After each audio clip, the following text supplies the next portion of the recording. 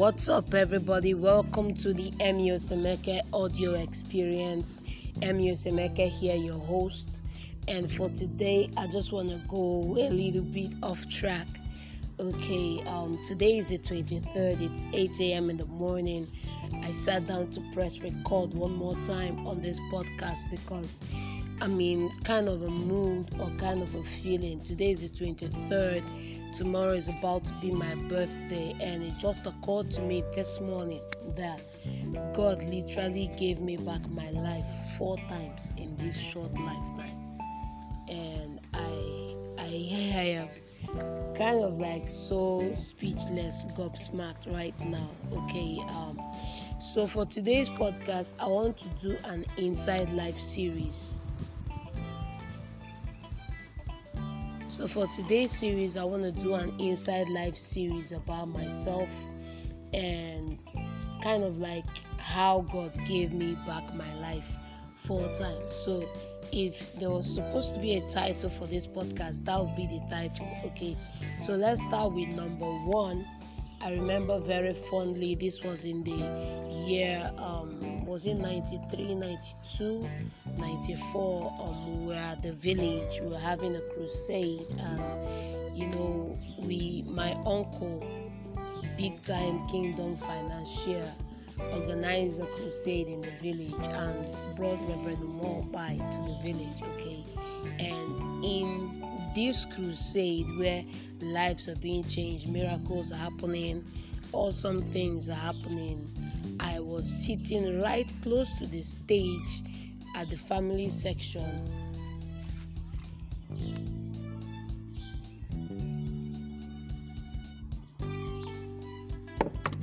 So I was actually sitting on stage right close to the family section, and I was bitten by a snake. Okay, so yes, I really didn't know at the time because I was kind of small, and I told my aunt sitting beside me that something bit me twice.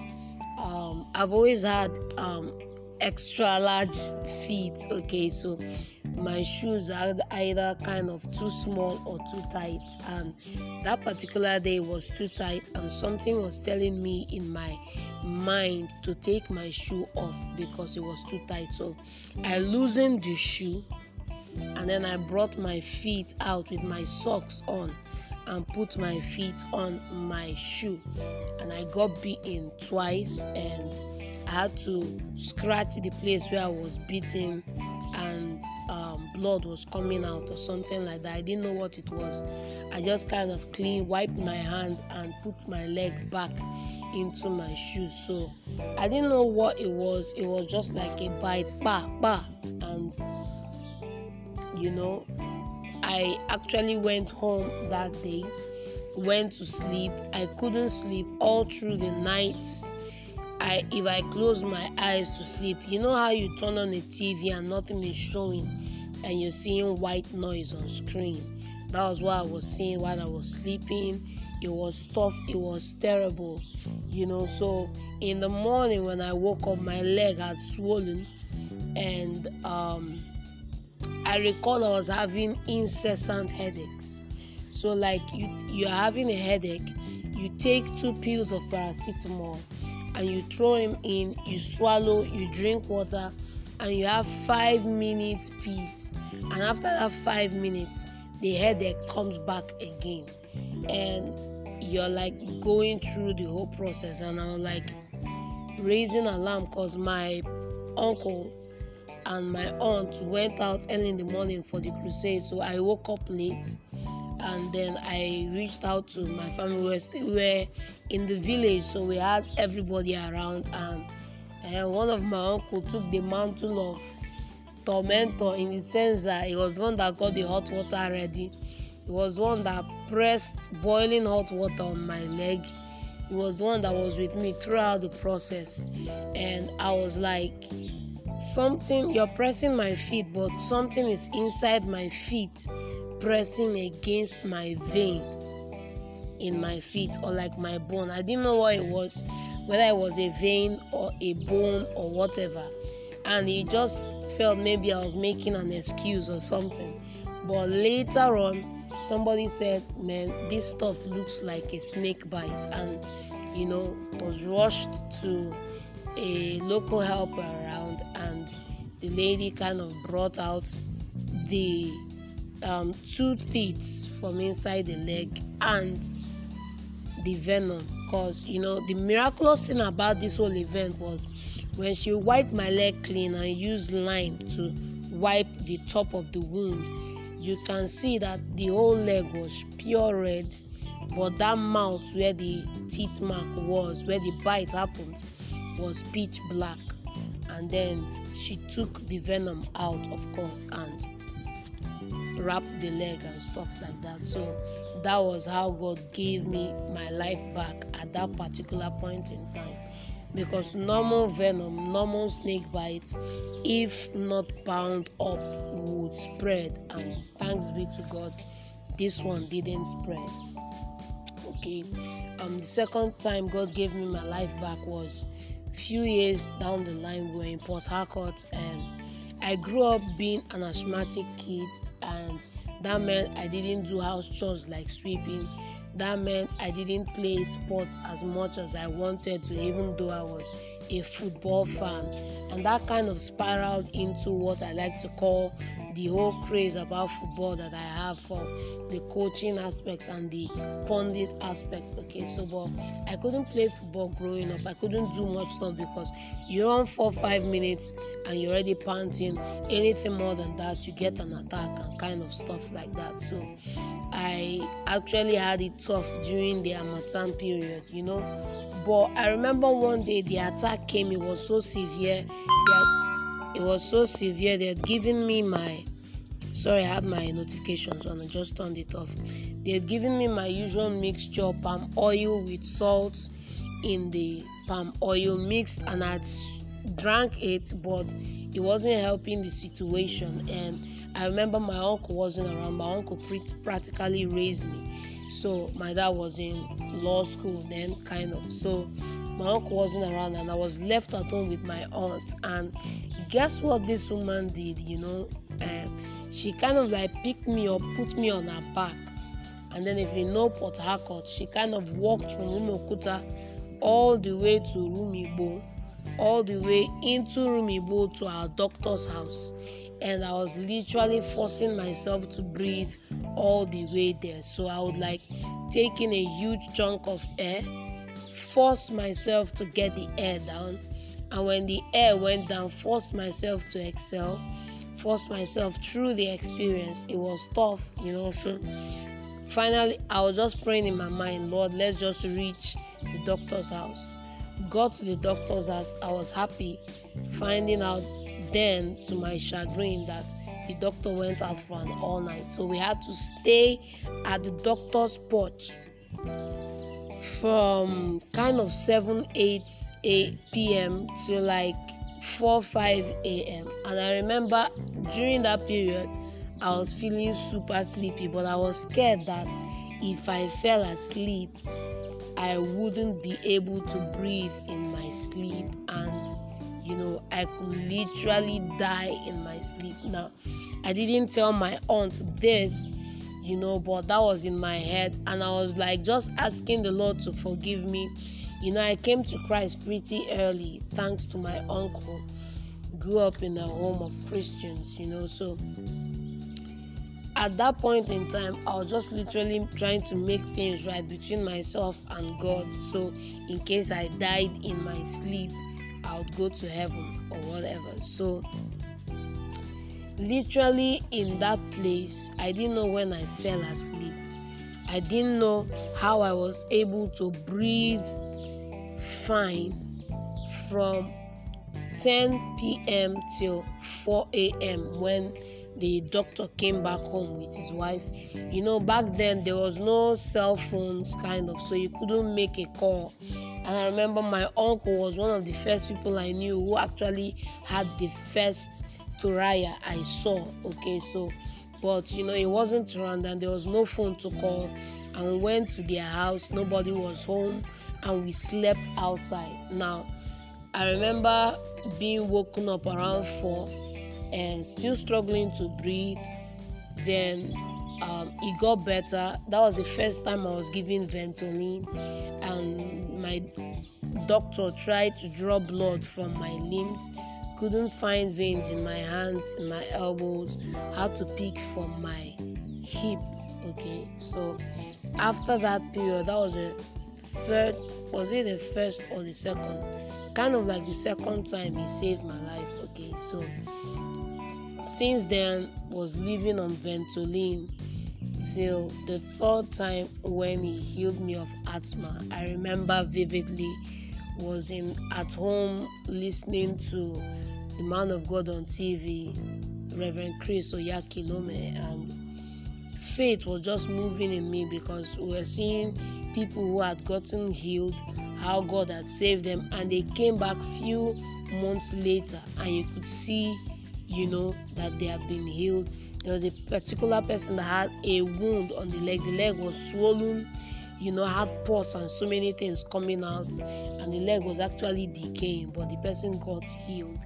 And he came on the show, and the leg was whole, So I had faith because I was seeing people who had gotten healed. So I just believed. And you know how Reverend Chris used to do towards the end of the program, he would now come to pray. And while he was praying, I sat up, I went close to the TV. I was sitting on the center table, and at that time, if my uncle had seen me, I'd get a beating, but who would have known I was about to get a healing, So I was sitting there, he was praying, and everything I was saying was, Lord, let him call asthma. Lord, let him call asthma. Lord, let him call, let him call, let him call, let him call. And I was praying. I believed. I was waiting for him to call my case so that I could step out in faith. So literally few seconds of me chanting that thing, he literally called, there's someone here, you're a guy, you have asthma, this one, the Lord is healing you now. I literally just took off my shirt, ran to the TV, and embraced the TV. And from that day till today, as of this point of recording, I haven't had any attack, totally free. I can do all things, and God has just been awesome. Okay, and to cap it off with the fourth one, this was pretty close to 2006, 7 or 5, within that range. I was in campus. I was attending CASO. I think it was my year 2. That was 2006. So I was attending CASO then. I was a CAT, Christ Ambassadors Theater. So we're acting a drama. We usually rehearse, like if you've lived on campus, you literally know that CASO usually has to have one of the biggest events on campus. And it was free, so the whole school came out to watch the drama. And the drama was our way of preaching the gospel to the whole school in a storyline. Okay, so in the drama, we've been rehearsing for about 3 months. And yes, we've been rehearsing for about 3 months. And I was playing a loose scene. My scene, I was on set to pick up a girl at a nightclub.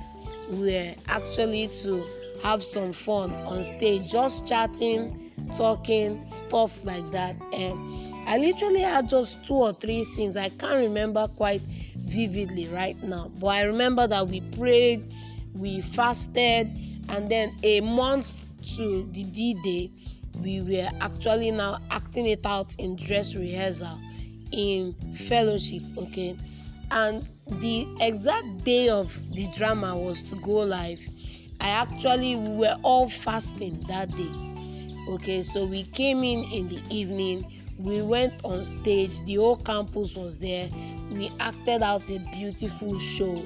And just as the show was ending, everybody was going, we gathered together on stage and we were praying, praising, thanking God for the show, thanking God for the people that,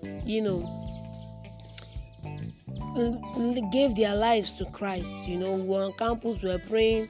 We had prayed earlier against any attack, But we're praying, and all of a sudden I blacked out. I fell down on stage. We're praying, and that was it. I was gone.